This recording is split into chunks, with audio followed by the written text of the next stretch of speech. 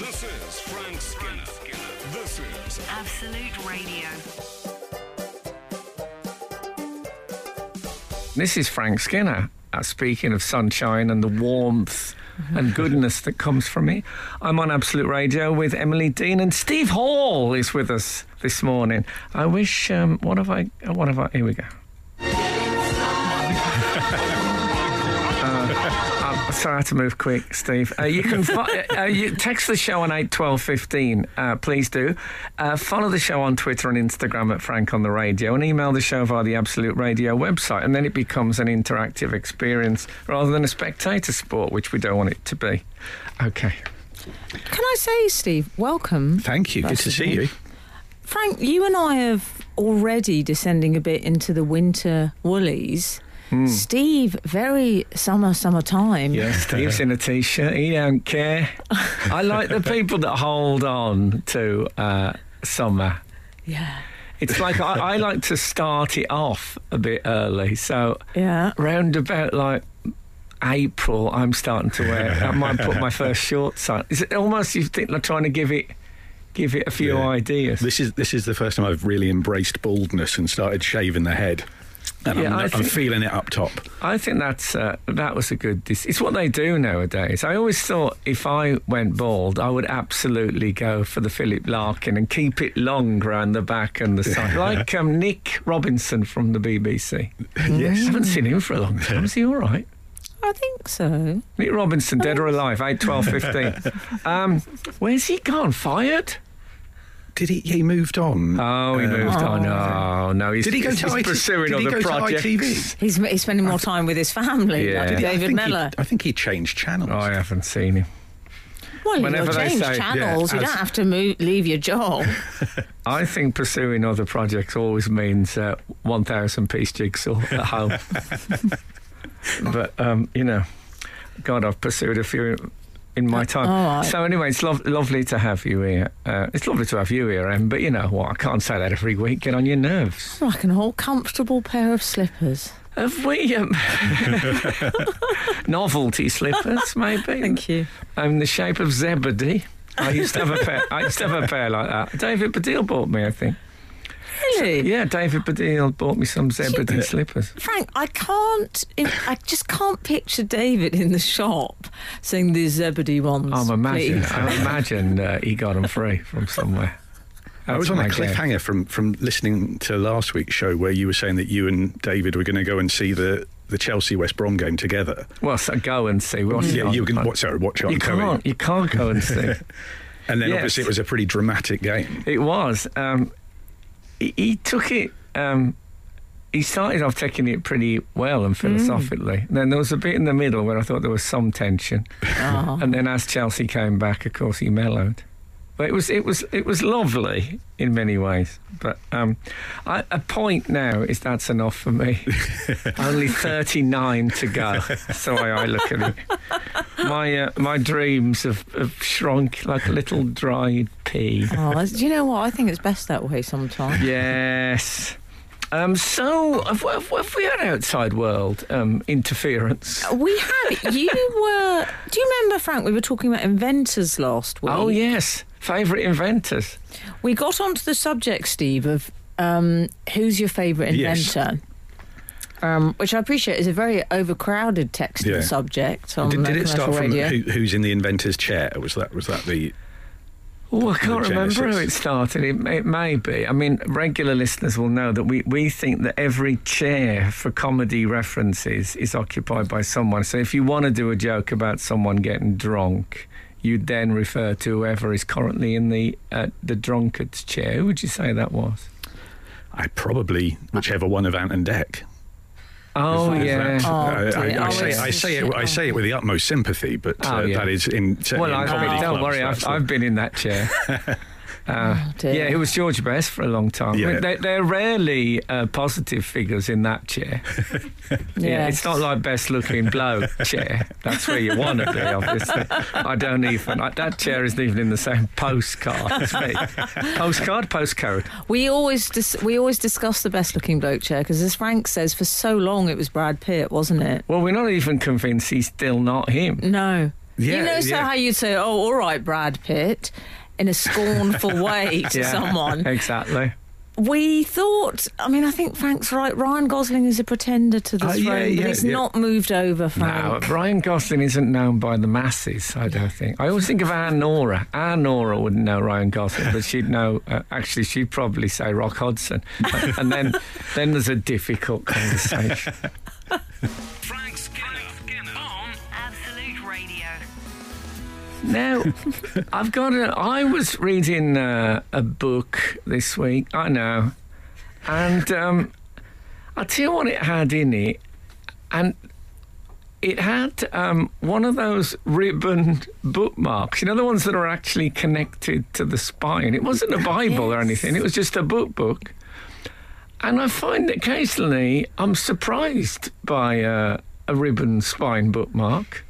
And I'd like, if there's anyone in publishing with any experience, what's the criterion? What book has the right to have a ribbon bookmark built into the spine? Because, I read E.H. Gombrich's The History of Art, which is a little fat paper book, which you would not think. Lo and behold, I was reaching for a bookmark and I thought, whoa. There's the old ribbon. Just, they tuck it in randomly somewhere. One thing I was thinking of doing was buying books with ribbon bookmarks deliberately and start from there to see if they're trying to tell me something. So if you have any friends or if you're in publishing, who makes that decision? How is that worked out? Yes, I'd be fascinated to know that. It gives the book an element of flair.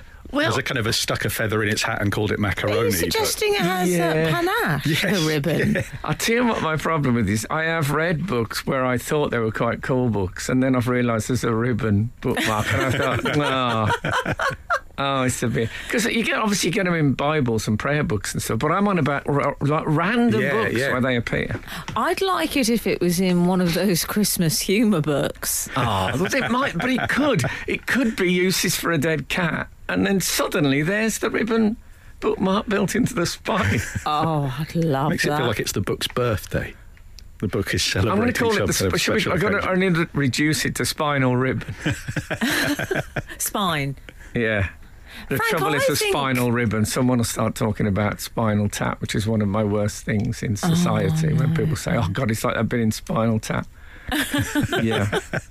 Yeah. I think it's quite a good dividing. I often use the reference very Daunt books, as you know. Yeah. But I think now very Spinal Ribbon. It's very Spinal Ribbon. Yeah. And I would say Frank Skinner's How to Enjoy Poetry, which I do recommend, Steve. If it's you're a cracking read. You're in like Flynn. Yeah.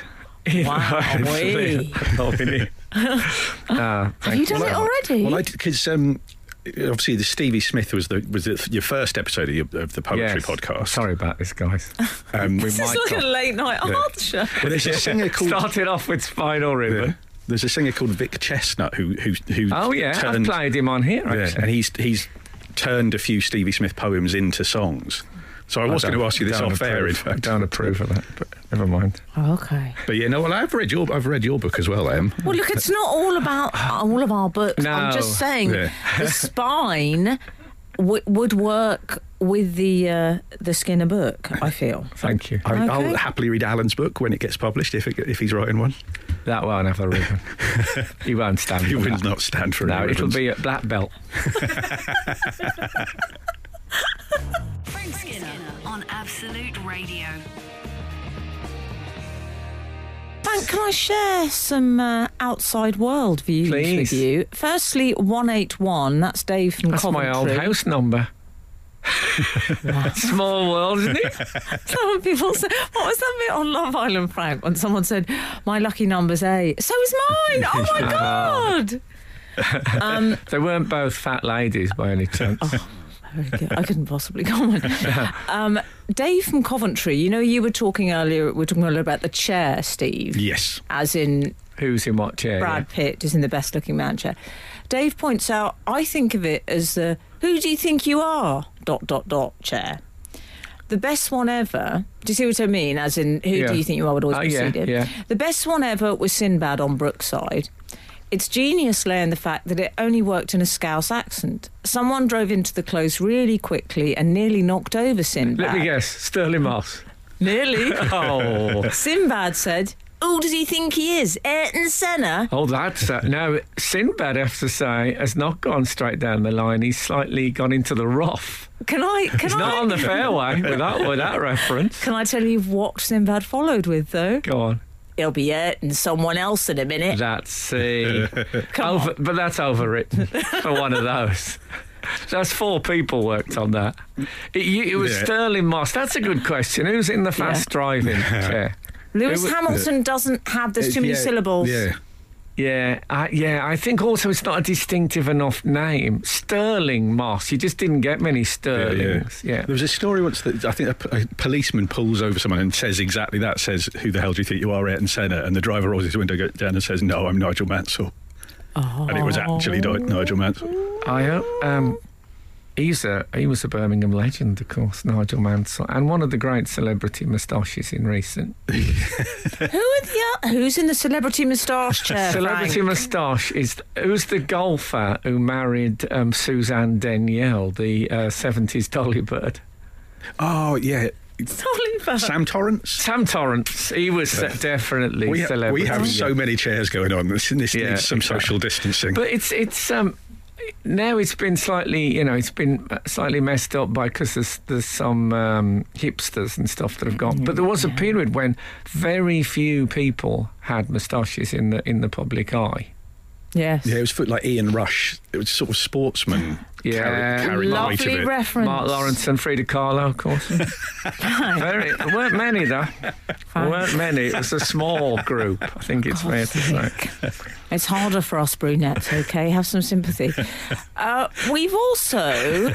Steve, have you seen we've had a lot of responses to the... I love a deluge. Well, I'll hand over to you with regards to the ribbon, Frank, which you were discussing. The ribbon bookmark that comes built into some books. What's the criterion for that? I don't know. We've not had a sort of definitive criterion. We've had lots of good examples. So Liz Gates has said the Reader's Digest condensed novels had ribbon bookmarks attached. Yes, they did. They did. And also they had the kind of covers that were almost quilted. You thought... I've stayed in people's houses where I've looked at the sofa and I thought I might be better off getting all their Reader's Digest condensed novels out into a rectangle on the floor and sleeping on them. They're slightly cushioned, slightly upholstered, the covers of the Reader's Digest. The sort of person who thinks, what I need is a compact novel. I don't want to read full-length one. But yes, that's a very good, very good example. And Phil has said, and I remember this from my childhood, Dungeons and Dragons books often had ribbons in. Oh, well, I never did D&D. I'm surprised you did, Steve. Yeah. I once took part in as a 13-year-old, I took part in a sponsored 24-hour Dungeons and Dragons role-playing session. I sold it all on eBay. From my mum's shed. All my old stuff. Is that what they play in Stranger Things? Yes, is that the one with the upside down world? It's had a massive resurgence, Dungeons and Dragons, because of Stranger Things. So it goes for a fortune. Old stuff on eBay now because Stranger Things has revived the love of Dungeons and Dragons. There were spin-off books, though. Oh, there's a whole. There's mountains of the stuff. You can go deep. If I ever go to a Dungeons and Dragons convention, I'm going to wear one of those Australian hats and take all the corks off, and I'm going to have to spin off books dangling by their spinal ribbons to show that I'm part of the group. Frank Skinner on Absolute Radio. We've had a few more comments on ribbons, book ribbons. Tamsin has said cookbooks. Oh, they have them, do they? I don't know if I've ever opened a cookbook. They have them. They do. Wow, that's so weird. I would not have guessed that. Are they wipeable? And Ewan Macaulay says the Bible. Oh yeah, the Bible and prayer books. I agree. I think they're the way you expect it. But there's somewhere. I like a cookbook. I would never have got that. And Catboy says diary, journal, ledger, or Hogwarts register.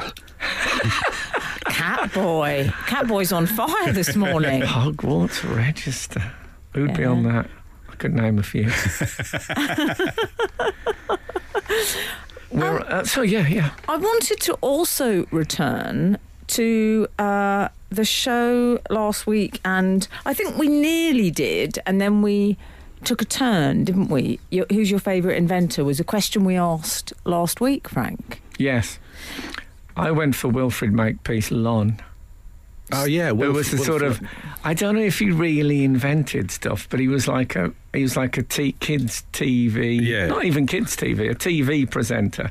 It was the idea of a bloke who sat in his shed making stuff that would slightly change the world.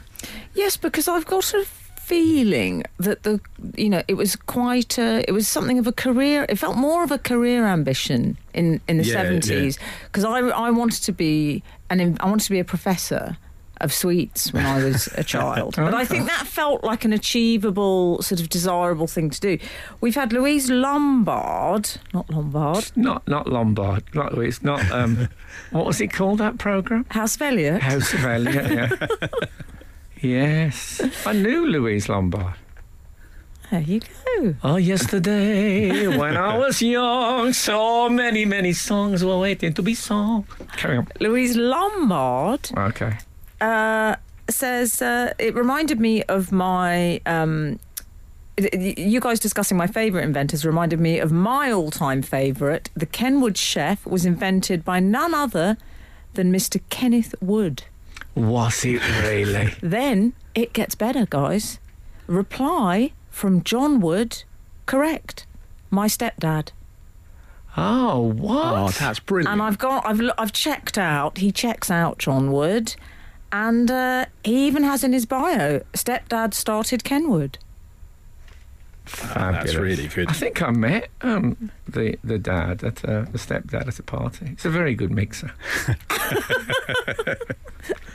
Was there any love for Heinz Wolf last week? That's who I think of in a sort of similar territory as Wilf Lunn. Oh, okay. He used to host the Great Egg Race. Oh yes.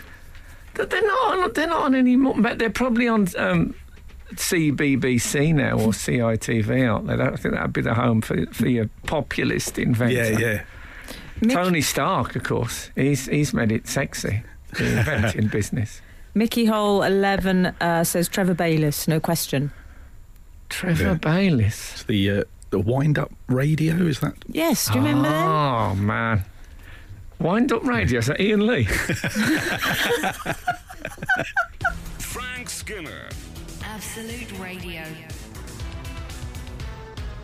Oh, and then here's a question now. The Moral Maze is on Radio 4. I see this is a little mini version of that. My son, who's 8, supports Tottenham Hotspur. I know. You got to let them, you got to let them make their own mistakes. Yeah. So I let him watch the first half of the League Cup game on Tuesday night against Chelsea. So we watched that, and then it's too late. It's a school night. That's already beyond his go-to-bed time. So then he goes to bed at half-time. So he's gone to bed. I carry on watching. It goes to a penalty shootout. What do you do? Oh. Do you? 8-year-old, school night, penalty shootout. What would you do, Steve? Tricky. It would be very dependent on whether my wife was in the house or not. Okay. If it was just me, I'd wake him up. Okay. And kind of go, this is a part of life. Yeah. You've got to get used to this knife edge, the disappointment or the glory. Let's face it, the's not much theatre available at the moment. Yeah. The penalty shootout is all we've got. Is that the game where Eric Dyer had to nip off to use the facilities? That's right. Yes. I'd have woken him up for that. Yes. I'd have gone, this doesn't happen very often. I've been very quick to do that. It's this and Jason Punchin. They're the only two who've done it. So, I didn't know Jason. Anyway, I went and got him up. Fantastic. It's a penalty shootout. Respect. And also, what do you get your child up for? 8, 12, 15. I, as a child, it just didn't apply in our house. I went to bed, when I was his age, I was going to bed 11 o'clock at night. I would be at school talking about a hard-hitting kitchen sink drama I'd seen the previous night on television at 9 o'clock, and the kids are saying, what are you talking about? There is no 9 o'clock at night. Well, this is where our childhoods converged, I think. And Frank. they don't in many areas, but they do in but this. Similarly, my parents weren't fans of the bedtime observation. I think they thought it was a bit sort of small-minded to give a child a bedtime. They thought it was a little bit, what do you mean? Just live and let live was their approach. My dad allowed me to stay up for the Dennis Taylor, Steve Davis final in 1985, and it felt like this is a real treat, and it was very, very late. Yeah. But it was, I'm always grateful. I think they had to let me stay up for that because I was 28. Eurovision results. Children were always allowed to stay up for those, I think. But I think we're staying up is one thing. Waking a child. My dad we used to watch listen to the Muhammad Ali fights, even the Cassius Clay fights. He would get me up, but we'd plan that. He'd say, you go to bed and I'll come and get you when you sit on the radio. Yeah. But this was... I'd do it again. What about that? Do you want to hear this from Dan from Chester? I'd like to see if you can finish this in response to what you've just said. Okay. Finish this text. As a Forest fan, I'd wake my child up if we got a... corner. Congratulations. All right. Wind Up Radio here on Absolute Radio. This is Frank Skinner. This is Absolute Radio. This is Frank Skinner on Absolute Radio with Emily Dean and Alan Cochrane. Text us on 81215. Many have. Again, it's a rich tapestry of text from our fabulous readers. You can follow the show on Twitter and Instagram at Frank on the Radio. There's one or two bright people there as well. And then email the show via the Absolute Radio website. That's for the older listeners. Frank, you were... Not really. You had a bit of a poser before we went to the commercial break. What would you wake up a child for, or what sort of TV event were you woken up for? Right. We've had people in their droves. Oh, okay. Milton? Not for Milton. What, some sort of reading of Paradise Lost? He's regained it now, it's all right. Okay. Milton, Red Shoe Diaries. You wouldn't get someone up for Red Shoe Diaries. They sound like my kind of parents, Milton's parents. Wow. I didn't see that coming, I gotta say. Is everyone familiar with the Red Shoe Diaries? Well, I see in the listings regularly. What's the nature of it? Can you sum it up? Are you familiar with it, Steve? I believe it We've to all be some just form of... Well, I know it's a Powell and Pressburger film. As far as I'm... No, that's the Red Shoes. Oh, what's the Red Shoe Diaries? The Red Shoe Diaries, I think isn't it not some sort of erotica? Oh, no. I don't think it's erotica, is it? We were all laughing, but now we don't know what it is. I'll be honest, I wasn't going to read it. I thought it was a flippant response, a slightly cheeky response from someone. I could be getting this totally wrong. I think it's David Duchovny.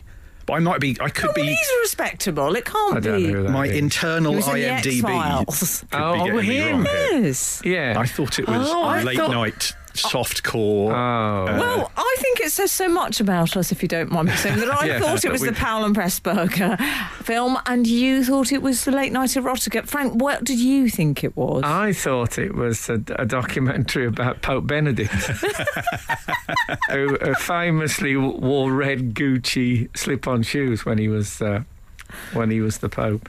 Or were they Prada? Prada slippers, that's what he used to wear, red Prada slippers. Okay. Listen, I've had something which I've been holding back, but I was sitting at home and thinking to myself, I need to be a bit more radio presentery and a bit less ridiculous. Okay. So I've got in touch with my producer. I sent her something I wanted turning into a jingle. If this isn't quintessential commercial radio, listen, I've finally arrived. Brace yourselves. Good morning. Good morning. Good morning to you. Come come on. That's the radio jingle. That's what they want. That's amazing. That's what they want. They don't want the Red Shoe Diaries debate. I love that you can just have that done. How would you ideally, once you played Osvaldo, ideally. once you played that jingle, Yeah. would you come straight in afterwards? How would you do it? Yeah, I'd say, let's try it, shall we? Yeah, let's give it a go. Good morning. Good morning. God. Good morning to you. Yes, it is a very good morning here on Absolute Radio. We've got some great music for you. But first of all, an Aubrey Beardsley conversation. You get the best of both worlds, if you know what I mean. Well, what I like about that, Frank, Aubrey is Beardsley was a 19th century illustrator. it's you're luring them in. Yes, I think it's the slightly withered hand with the occult ring on it. Yes. In the crocodile-shaped oven glove. How did you explain what you wanted for that? Because it's got there's a bit of Harry Nilsson. I'll be honest, I discovered the song and I thought this would make a terrible jingle. And I went from that. So it was chance, me a chance. I live like the dice man, Luke Reinhardt. That's how I find my jingles. Buy me a chance. I love saying, I'll never get the chance to say aye like that. Chance, just a chance, you see. Adam Chance was in Crossroads. Adam Chance was in... He was in Crossroads. Fabulous character. He had a good He was in the moustache chair. He was. He was also in Doctor Who. Anyway, they all were. Frank Skinner on Absolute Radio. Talking about getting woken up for sort of TV events, 577, the Miss World contest in 1974. I was 8 years old. My dad gave me a piggyback down the stairs so as not to wake my 6-year-old brother. Was it for the announcement at the end or the whole contest? Well, this is Linda from Cambridge, by the way. Thank you, Linda. I'm assuming it wasn't for the feminist invasion. That wasn't 74, was it? It was. Might well have been. I think. No, she says I love the glamour of it all. There's no reference to that. So I suspect it was more. You always wanted to know the winner. Yeah. You know, that's the thing. Can you believe that people? I mean, who is? Yeah. What country is the current Miss World, Emily? Trinidad and Tobago. Oh, see, we don't know, do we? Venezuela always started to ace it in the last few years. Yeah, but you'd get like Miss Guam and stuff. I thought, it was educational. It was geographically educational. And Bruce Forsyth's Will Nelia was she Miss World? I don't know if she was in it. I don't know if she won it. I don't know which country she represented, but yeah, she did. I don't think she was his first Miss World, though. I think there was... but he went out with another contestant. He might have even gone out with Anne Sidney, the English To date, Miss 3 UK. looks like carelessness. Miss UK. The last one, I interviewed a Miss World, and how was it? Not so long ago, perhaps 10 years ago, something. It was Krista Berg's daughter. She won Miss World. Yes, and I'd met Krista Berg. I bumped into him in the pits at Silverstone. He told me. He said he'll never forget the way you looked that night. yeah. But he's very short. God bless him. Yes, that's not a bad thing. I'm just telling you. But she is statuesque. She's like multi-tall. So. What about that? Yeah. How did that happen? Genetics. Hey, what do you make of it? It's the Bernie Ecclestone. James Mott has said that he got his children up to watch the SpaceX Falcon launch. Wow. Because we'd had someone else had said that they'd been woken up by their dad to watch the moon landings. A lot of moon landings. I fell asleep during... They let me stay up all night for the moon landing, then I fell asleep during the actual walk. Because certainly the SpaceX, that's the first one that's been as exciting for a long time. And in fact... Elon Musk feels like he's kind of in the No, stop talking. It's making me uneasy. You've got a frog in your throat. You're battling it. Okay, you deal with the frog. I'm going to quote Bilbo Bakewell. Oh, that's good. my dad, who is a huge cowboy and westerns film fan, once woke me up to watch the John Wayne film The Shootist, which was John Wayne's last film before he passed away. Yeah, did his dad think it was live or something? No, Rosh, is it? Have they not got... Can't they record stuff, these people? And Jerry Armstrong used to get woken up to watch The Hitman and Her. Well, Jerry Armstrong played for the Republic of Ireland. No, The Hitman and Her, though. Oh, The Hitman. By the way, that guy's dad should listen to my poetry podcast this week, which is about a woman who wrote a poem about the Wild West. And can I say, what about this for a poetry podcast? You know, I don't know if you're into poetry at all, but people think... I am now, Frank, people you. think poetry, that's what they think. I actually had contact from my lords and masters at Bauer asking if I could put a warning on this week's one for disturbing images on a poetry podcast. That's got to be a first, hasn't it? Poetry too hot for broadcast. You know, people expect it to start with like acoustic classical guitar. Hello, welcome to... disturbing images. Oh my goodness. Frank Skinner on Absolute Radio. Can I just share with you the work of Tracy Cliff?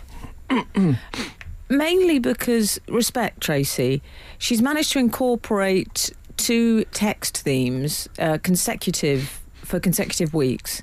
Roget's Thesaurus was mentioned briefly. You may recall, Frank? Yes, it was. What would it be like being at school with Roget? Cool, it's hot in here. Well, is it hot or is it... what would it be? Torrid? Yeah. Tracy says, I meant to message the other week to say I still have my beloved Roget's Thesaurus that I think I received for my birthday about 38 years ago. Does she mean cherished? Roget, give it a rest, mate. And it definitely warrants its spinal ribbon. Oh. It's a Roget with a ribbon. Roget with a ribbon, I know. There's a companion tweet to that. I think it was Paul earlier said that his copy of Roger's Profanisaurus from Viz came with a ribbon as well. That had a ribbon. See, those are those random spinal ribbon. And a lot of people, can I just say, have been tweeting to say, lots of Olympics people, a lot of people allowed to watch the... Los Angeles Olympics. Oh, okay. Yes. Okay, that concludes the results for the Swedish jury. Okay, thank you. Steve Hall. Steve Hall now is going to be the one that comes on and goes, hey, having a great night. You guys are doing a brilliant job. And then maybe does a joke and they're saying, yes, can we get to the results, please? And when they get to the 12 point, they go, and the 12 points go to, it's kind of tense. Well, and you just think, please say it. There's a brilliant when Ulrika hosted when after Britain had won in 97 or 98, they go to Switzerland or something like that, and the woman reading the Swiss results says, I did what you're doing, Ulrika, when Switzerland won. I presented as well. And Ulrika Johnson replies, that must have been a very long time ago. Oh. And it gets this kind of astonished response from the crowd, like it's a laugh that like rolls and rolls and rolls, meaning that she was old. Yeah, and it was. I think it was meant as a friendly joke that ended up having way more force. Yeah, I consider that as a joke, thinking, Switzerland, they don't win it very often. Then it suddenly becomes. I know someone who was doing auditions in Soho for a sitcom, and. I don't want to go into too much details, but... asking for a friend. It was on the top floor, so it was about 7th floor. Anyway, so they were running behind time, and there was a very large lady turned up for the audition, and she came in and said, oh God, I'm sorry about your wait. And clearly it was... The woman wasn't sure, and it was just a terrible tense. But I think it can, from complete good intentions, I think those things can occur.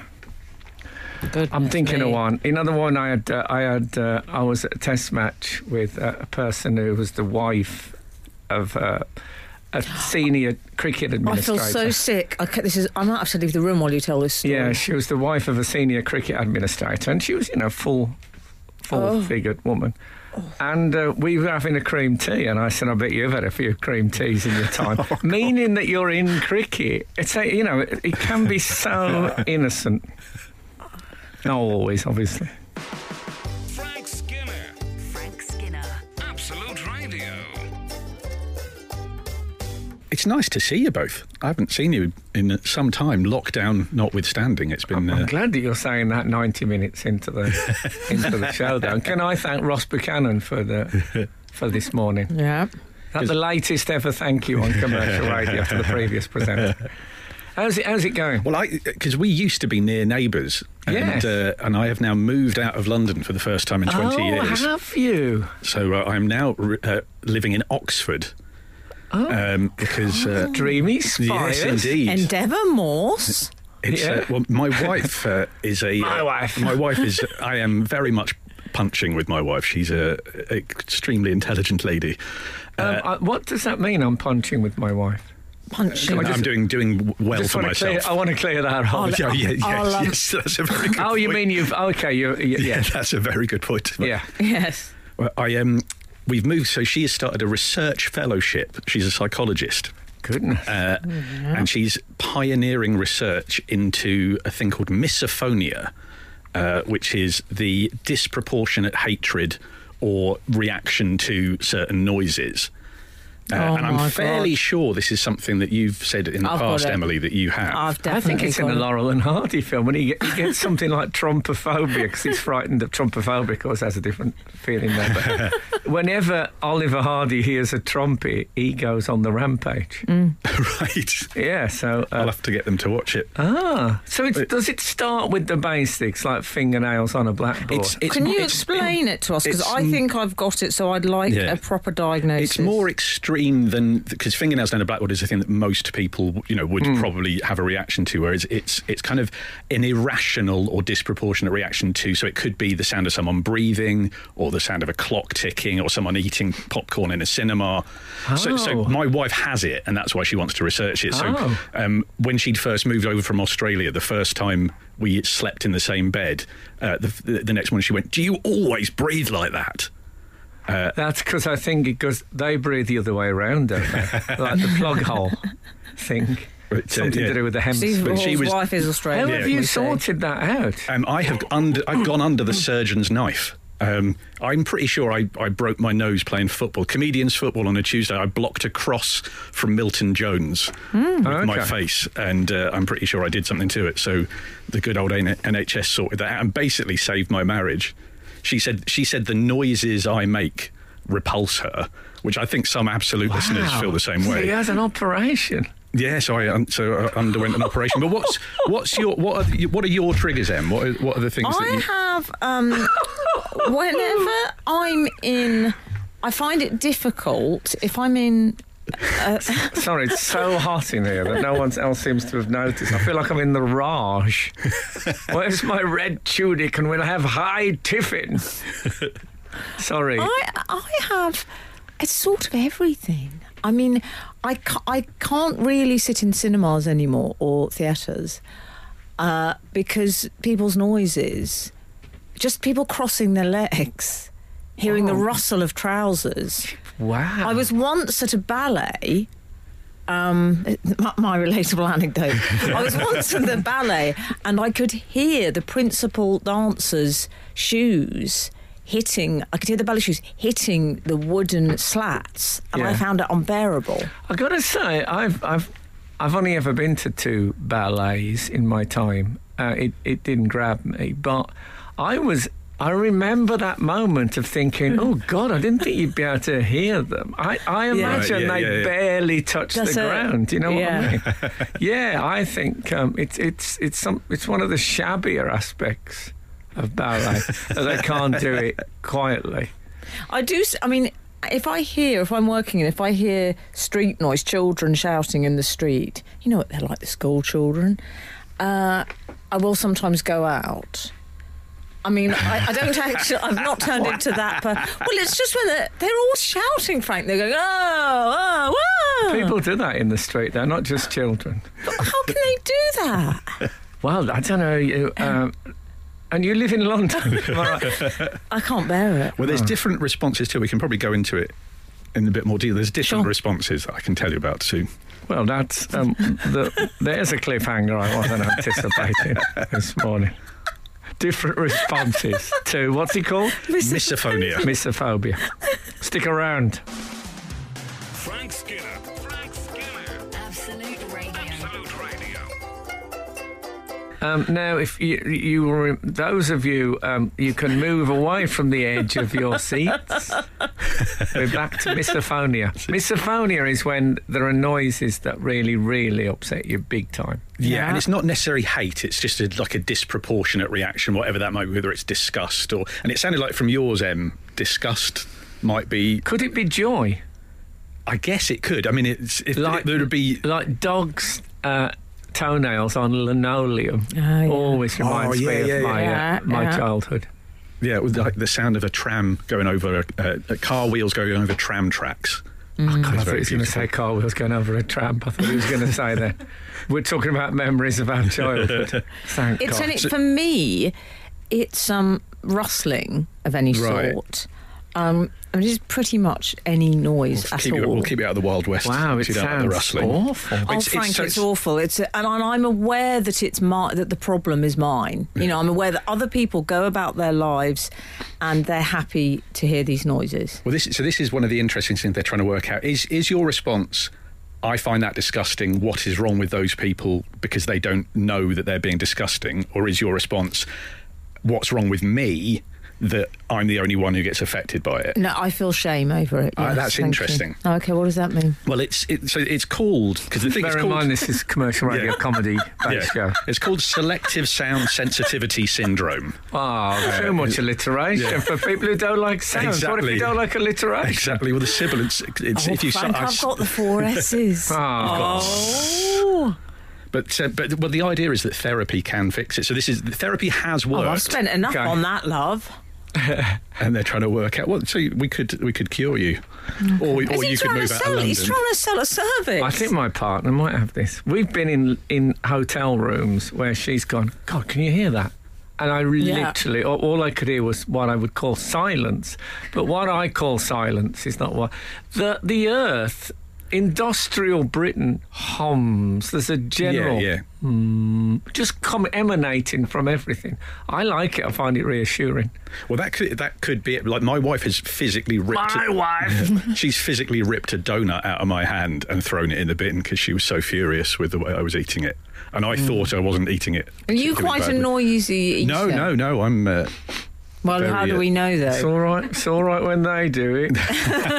We've only got your word for it. That is true. No one thinks they're a noisy eater. I work with a guy whose wife wore industrial ear protectors at the meal table because she couldn't stand the noise that he made. Wow. I think we have to try and encourage a bit of tolerance. Yeah. Well, it's interesting. One of the things that happened is that people didn't know this was a thing. So there are certain people who hear the word misophonia for the first time and kind of go, oh, right, there's a word for it. Like this isn't just lunacy. This is something that can be worked on. But I, at the same time, you're exactly right. I've tried to argue with my wife, like, at what point is it just hoity-toityness? Yeah. Oh, we can't help it. I mean, thanks for your sympathy. You woke up in the bin. Frank Skinner on Absolute Radio. This is Frank Skinner with Emily Dean and Steve Hall, who's with us today. You can text the show on 81215, follow the show on Twitter and Instagram at Frank on the Radio, or email the show via the Absolute Radio website. Oh, what a week it's been on the old world event stage. Yeah. We were talking about things we stayed up to watch as children. Of course, there was something that we could stay up to watch this week. Yes, I watched a bit, not live, but I watched a bit of the presidential debate. We should say, of course, that President Trump is ill in hospital, and we hope he's all right. As fellow human beings, we wish him I can honestly say I hope he's all right. Have you seen Mike Pence? Mike Pence has got the eyes of someone who could press the button without a second thought, I think. Yes. I'm hoping. He only calls his wife mother. Is that right? Pence. My dad used to call my mum wife, which I always thought was fabulously sort of Chaucerian. Yes. But, what I'm imagining, because Trump is still... he's still tweeting and all that, and he walked to the plane when he went to hospital and all this stuff. So I'm guessing everything suggests that he hasn't got one of the bad ones. Yes. But what the image that I want is him watching Mike Pence be president, like Larry Sanders watching that one when Hank takes over the show. And when it's going well, Larry Sanders, you just get a shot of him absolutely not looking horrified, just looking, but you know he's horrified. And then it goes wrong for Hank, and he's basically the same expression, but you know he's absolutely delighted. We should say as well that this was predicted that Donald would get COVID by the Bulgarian mystic Baba Vanga. Is that right? Do you know Baba Vanga? No. Oh, you've got to get involved, Frank. I mean, she's no longer with us, sadly. She was a blind mystic. Okay. She was kind of the Balkan Nostradamus. And she predicted all sorts. Baba Vanga? Yeah, Baba Vanga. I've just got Oasis. Don't look Baba Vanga, I heard you say. I would say she had... What did she predict for... She would always say things like... When did she die, then, if she's doing 2020 predictions? Oh, she died about 25 years ago.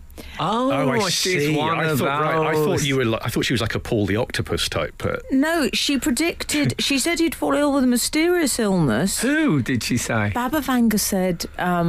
Donald Trump would. But she didn't say Donald Trump, did she? I don't know. I'll need to check with her admin team.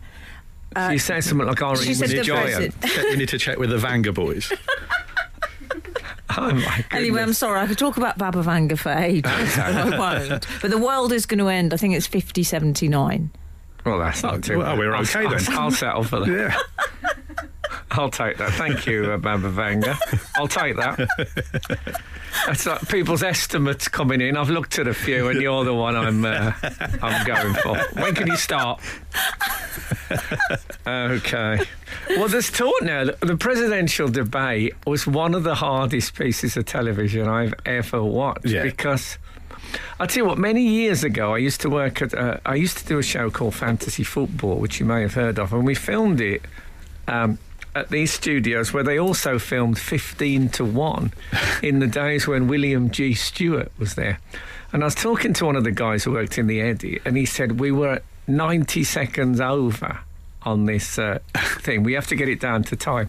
And this episode of 15 to 1 was 90 seconds too long. He said we just couldn't cut anymore because you've got to have questions and answers, to get the scores. We just could not cut another thing. So what we did is we speeded it up a little tiny bit to get rid of the 90 seconds, and it worked. And he said you'd hardly notice it when you watch it. And I thought, what an idea. And it's like this. They've thought we've both got a lot to say. Let's just talk simultaneously, and we can get it all done in half the time. But oh god, it was hard to watch that. It felt like a cattle auction at times. The way they were talking over each other. Yeah, it was, and unkindness. Yeah. It was harder to watch than Medusa's face. It was exhausting, depressing stuff. Given how important it was. What I do like though, on a lighter note, is how I love that Donald Trump does the Spice Girls moniker for everyone. So Crooked Hillary, Sleepy Joe. Yeah. He always precedes himself as Crooked Hillary. He never just says Joe Biden. He never just says Hillary. He's got to describe them in some way. So I'd like us to all think about what our Donald Trump moniker would be. You would have to be Gittish Frank, I'm afraid. Oh, goodness. It would have been skittish in the old days. That's you gone. might not have that. You can choose your own, okay? Okay. What about anxious, Steve? I'll take that. Yeah. What would I get? It's a step up from empty hall. Yeah, I wouldn't say that again. Not in the current climate. Socially distanced hall. Let's call it that. Oh, dear. I'd get obnoxious, Emily. I Oh, think. no. No, but I'm saying how Trump would perceive. Well, you've given yourself. You are the divine Miss M, so you've given Well, I know, yourself but a nice I think one. the point about the Trump moniker is it can't be filled No, with it praise. has to be Yes, yeah, Sleepy Joe. Yeah. Something sweet about Sleepy Joe. Yeah, it's not as good as Crooked Hillary. I think Joe Biden's teeth are whiter than Donald Trump's. What I about do. when Donald Trump said, I've done more in 47 months than you've done in 47 years? And I think he wasn't in power for 47 years. He was the 47th vice president. Oh, is that what it was? I think he got it wrong. He made a mistake. Never mind. No, I don't. I can't accept that. Frank Skinner on Absolute Radio. Frank, Paula Bailey says, my mother used to bring me downstairs for the Saturday night Hammer Horror double bill. Oh, all right. What a mum. And then you have to go back to bed after that. Yeah. My brother Keith stopped up to watch The Outer Limits on his own. I don't think he was very old either. And that was quite a scary programme. Used to be on late at night.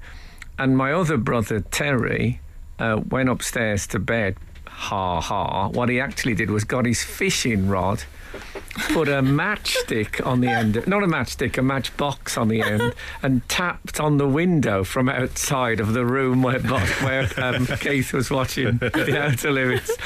And my dad was aware of someone being on the landing, so he went out. There's Terry fishing out the window. So he goes downstairs. Keith is under the table, terrified that someone's knocking at the window.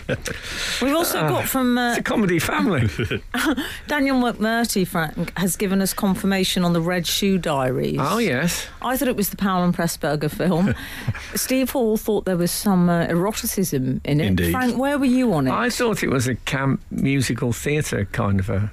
I like to think it sums us all up in some way. Yeah. Daniel McMurtry says, Red Shoe Diaries, defo a bit naughty. David Duchovny introduced it, like Roald Dahl in Tales of the Unsurprising. Oh. Unexpected. I know, yeah. but he said unsurprising. Okay, that's I fair don't know if he's being unkind was or surprised. I what was is going surprised. on. Okay. So he's one of those, like Michael Winner's True Crimes. One of my Michael Winner would be holding a big book, sitting in a chair. Very much with a red ribbon down the middle, Frank. Yeah, that was a ribbon book. And he would begin, the one that sticks in my memory, I've probably made it up, but it's the one I always think of, is they say hell hath no fury like a woman scorned. That was certainly the case for Eileen Willis on the 17th of March, 1959. Then it just wobbles into the drama. Oh, man. So they think so. What they reckon will happen is the next president, because they were talking they'd have to change things so this couldn't happen again, so they didn't talk over each other. I was thinking, do you remember there used to be a barometer, and this is again me going back to my childhood. There used to be a barometer which they called a weather house. Yes. And there were two doors, and when it was damp, the little man would come out of one of the doors, and when it was warmer, he'd go in, and the lady would come out. Right. So I wonder if they could have something like that, so they couldn't talk over each other at any point. Yeah. Yeah. Well, this would be suited to a Zoom debate because you could then mute them if they. Well, of course, if they the were next one interrupting. might have to be on Zoom if because of Yes, the quarantine. yeah. I believe they it's said 14 weeks. they might. Are there two more? I'd love to see a Donald Trump Zoom. If Donald Trump really wanted to reassure his hardcore followers, he could do a Zoom one with a completely empty bookcase behind him, just to reassure them that he's their man. Maybe a cobweb or two. It's weird though, Frank. The difference between these American debates and when they have the leadership debates here. There's no ramp into them, I find. You know how normally there's a sort of British pleasantry, like, Yeah. and welcome. So, hello everyone, and they just go straight in. I mean, it was pretty hard. Yeah. I mean, when Biden said he was the worst president America had ever had, I mean, why bring that up? Frank Skinner. Absolute Radio. We're talking about the presidential debate. Well, I tell you what put me off Joe Biden and why I won't be voting for him. Well, let's stop raising Because your lack of American citizenship, He called President Trump a clown. And I don't like clown used as an insult. I take that as a personal. I am part, let's face it, of the clown community. Yes. You are, Steve. Indeed, well. yeah. And I don't like it used as a derogatory term. Because clown's ridiculousness it's deliberate, it's crafted. I suppose Trump's facial colouring could be considered a clown makeup. If those clowns I thought he looked a bit pale in the debate. Oh, really? Because I could see the signs of the illness. I agree with you about clown. I feel sort of wrecking ball is more appropriate. Yeah, but well, he apologised. There was one point where he said clown. He went, "I'm sorry, person." And sort of walked it back a bit, because he went stop yapping. It's been a tough year for clowns. They don't need any extra. And what's happened? Is the Northampton clown all right? I don't know about him. I don't think he's a bona fide clown. What's happened to him? Do you remember I wanted to go out with him, Frank? I really wish he'd call me. Well, he's not orange, of course, because he wears the best block in the world. I don't know if you remember the Northampton clown. It was a man. I think it was a man, was he? It would appear in full clown makeup just in the middle of the night in Northampton. And I sort of had a slight shouldn't but would about him. Yeah, I thought he was in dangerous, the inappropriate crush chair. Yeah. I was worried about it. I'll tell you what I thought might have got... I'm sorry to go off topic briefly, but did ye see this week, there were some pictures of you, Frank, in the press media, dressed as Samuel Johnson... Oh, yeah. For the fourth... When is it on, that documentary, It's on please? the 6th of October. It's a three-parter. It begins on the 6th of October. Oh, well, you say that like it's a far-off date. I mean, that's some 3 days away, man. Oh, is it? Wednesday. The year's flying by. Yes. Wednesday, 6th of October. What time, please? Oh, I don't know. I think it's not. It's on Sky Arts. Anyway, this is you retreading the steps of Samuel Johnson. Yes, into the Western Islands of Scotland. Very, very did fine. You see With my associate Denise Miner, the writer. Who's fabulous. She is. I did see the pictures. What did you think? Because I've got to say, I mean, Frank and I have, as you know, we've always avoided any walks down Amorous Lane. But I've got to say, those pictures, Frank, it's working. It worked for you, that look. Well, I thought, I might have found my look. And that's a slight problem, as it's sort of 18th century literary figure chic, which you can't wear on an everyday basis. Well, because I've been looking forward to seeing the Aubrey Beardsley hair. Yes. And then that. What do you think, Steve? I think it's great. It's. Speaking as an outsider on hair, and I'm an envious. It's mainly envy these days. Yeah. Whereas the Boswell and Johnson one, it's sort of the missing link between Samuel Johnson and Slade. Yes. Obviously, I'm a bit slim for Samuel Johnson. But, I have to say, though, it was. It just, you know what? Sometimes it all comes together. And you found your look. Yeah, but I can't adopt that as a regular. What about if I was coming in here Saturday mornings dressed as an 18th century literary figure? It would probably stray into specialist interest, but it's working. Well, it could catch on. You get Bush and Ritchie will be turning up. Yeah, that's Charles Dickens. Well, that's a bit late. But yeah, Burke and Hare. Yeah. Maybe.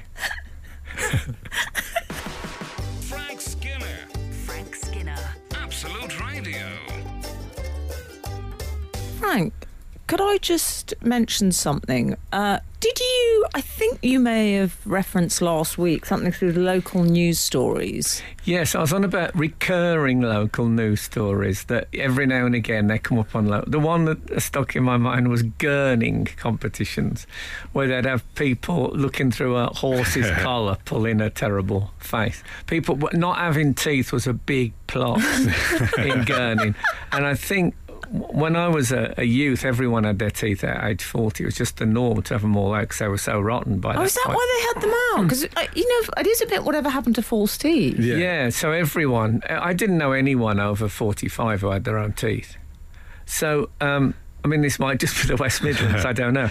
But, so then you can, when you gurn, you can get your jawbone right up by your nostrils. Yes. But now that people have got teeth... I think it's killed. Did they have to put a collar on? My memory is I'm just saying, you look through a horse's collar. You look through a horse's collar, right? Do you like Frank saying, I mean, now that people have got teeth. I know. It's a letdown. Frank, well, 646. It's killed. I mean, one thing people don't say about the improvement in dentistry and orthodontistry. Orthodontics, I'd go with. Oh, they never Steve, talk, teeth whitening and all that. They don't talk about the damage it's done to the gurning industry. It's almost wiped it out. Anyway. So I just wanted to pick up on 646, who says regular local news stories. I always look forward to the mid-December story on East Midlands Today, where there's been a house burglary and all the kids' Christmas presents have been stolen from under the tree. Cue video of glum-faced kids staring at an empty space. I always suspect the parents are cooking up the story as they've blown the Xmas fund on alcohol and are hoping the viewers will donate presents. Or maybe they actually put like phony presents under the tree, so the kids, there's no danger of the kids letting the story out at school or anything. Yeah, that is true. That I've seen that one a time or two. My mum was interviewed on local news once. Which one? Which local on news? Newsroom Southeast. Oh, okay. Because she was a dinner lady at my old Catholic primary school, and they would often run stories about really obscure changes to like coach routines or coach schedules. So it was about busing kids to this Catholic school that we went to, and my mum was a concerned resident talking about how. Why should Catholic kids miss out? Quite right. Patrick Stewart, guys, was woken up to see, and I can tell he's one of your brethren, Frank. Okay. White smoke from the Vatican. Oh, that's a good one to be woken up for. Would you be woken up? Your family at night, though, does he? Well, it depends what part of the world you're in. Maybe that's a good point. Yeah. Again, a good Would point. your parents have woken you up to watch White Smoke from the Vatican? I don't think so. No, I think they could have. They'd have. I remember. I think it's John Lennon's birthday this weekend, and I remember getting up, and my mom had left a note saying John Lennon shot outside his flat in New York, and then she'd written "dead" in block capitals and underlined it about 5 times. I mean, it was the worst possible way to find out some. She should never work as on a newspaper. I remember thinking that. Yeah, well, that's a lovely light one to go into the music. Wait, hold on. There's only one way to follow that. Frank Skinner. Absolute Radio. Absolute Radio. Can we just share with you some outside? Absolutely, Frank, the noise is really. I can hear it. Can you step away from the mic? Thanks. It's horrible. 182. Morning, guys. Talking about waking up for a special event, we woke up our 7-year-old daughter Adelina on New Year's Eve 2019 so she could watch Craig David See in the New Year. She was not impressed as he was a little bit before her time. That's Ed from Barnet. What, was he in their house or something? Imagine being got up for that. I'd be very upset if anyone got me up for that. I mean, God bless him. If she didn't know, he refers to his own name enough that if she didn't know who he was, she would very soon. Oh, yes, exactly. We've also heard from Cruitt, who said, my mum's neighbour had all her teeth removed for her 21st birthday. Yeah. Apparently it was all the rage. I think my sister-in-law was 26 when she had all hers out. What? Yeah, that's what it was... They'd think, it's got them out, though. A nuisance that was. Frank, I'd also like to share this with you from 344. You were referring to your podcast having a warning of some sort on it. Is that correct? Your poetry podcast? My poetry podcast this week has actually got a warning of disturbing images on the front. I think the first ever poetry podcast to have a warning. Respect. 344 has commented on this. Doesn't disturbing imagery just mean you're doing poetry right? Hey, what a guy. I think they could expand the range. Parental guidance for implicit metaphor may contain iambic pentameter. Fabulous work. Love it. Who was that? Excellent. 344, you know what? He's anonymous. He's a man of mystery because he's poetic. I love it. We've had Kate Strang on the subject of things. That's a good name. It's a brilliant name. Things Woken Up in the Night. She said that her mum introduced her to the young ones when it first appeared in Australia. She woke her kids up saying, show. "You have to get out of bed and come and watch this." Wow. I think that's a really... And she said they were hooked for life. Would you see? I love that, Mum. Yeah, that's really That's great. great. If I was Kate Strang, I would have gone into medicine, wouldn't you? Just to be Dr. Strang. Oh, man, I'd love that so much. Irresistible. I wonder what Kate Strang does. What do you think? Oh. Well, anyway. Let us know, Kate. I'm interested. Yeah. We quite a few people were woken up to see Halley's Comet as well, which I thought was... I believe it is. Do you say Halley's? Well, if I called it Hawley's Comet, it would appear possessive of me to... I think it's Hawley. It used to be Halley's when I was a kid. It is Halley's now, I think. I can't quit Halley's. No, but it's because I think it's only because of Bill Haley and the Comets, the old Is rock that and roll why? band. I don't think People I'll called it ever Haley. cross over, Frank. It's the Jose it's- Mourinho thing for me. Oh, yes. Okay. I think that's okay. I can't argue Frank, with that. tradition should just say Torval and Dean Bolero. Oh, the late night version. Oh, okay. Yeah, but that was in a different country, wasn't it? Oh, yeah. Yeah, Sarajevo, 84. Oh. Sarah who? Yes. Oh, I always think of her lying on her side at the end in the ice. You know, they end it with the lying on the side thing. Hold it 2 seconds too long, they have to come and get you out of the kettle. It's a very fine line. And I tell you what, I've got a slightly more orchestral version of Good Morning. Shall we stick that in? Oh, Do you want to hear it? Go on. It's been filled out. Oh, wow. Come on! To who? Oh, thanks. That's lovely. So, look, thanks for listening. Steve, it's been lovely to see you. Lovely to see you. Thanks for having me. I had no idea. I thought you still lived near me. I thought lockdown, I haven't seen him about. An absolute pleasure, Steve. Oxford, Steve is in. Yeah. Oh, he's gone so posh now. He's too good for the likes of us. Anything to get away from the extraneous noise. Don't talk about me like that, Frank. So it's lovely to see you. Thank you, Steve. And thank you for listening. If the good Lord spares us and the creeks don't rise, we'll be back again this time next week. Now get out. This is Frank Skinner. This is Absolute Radio.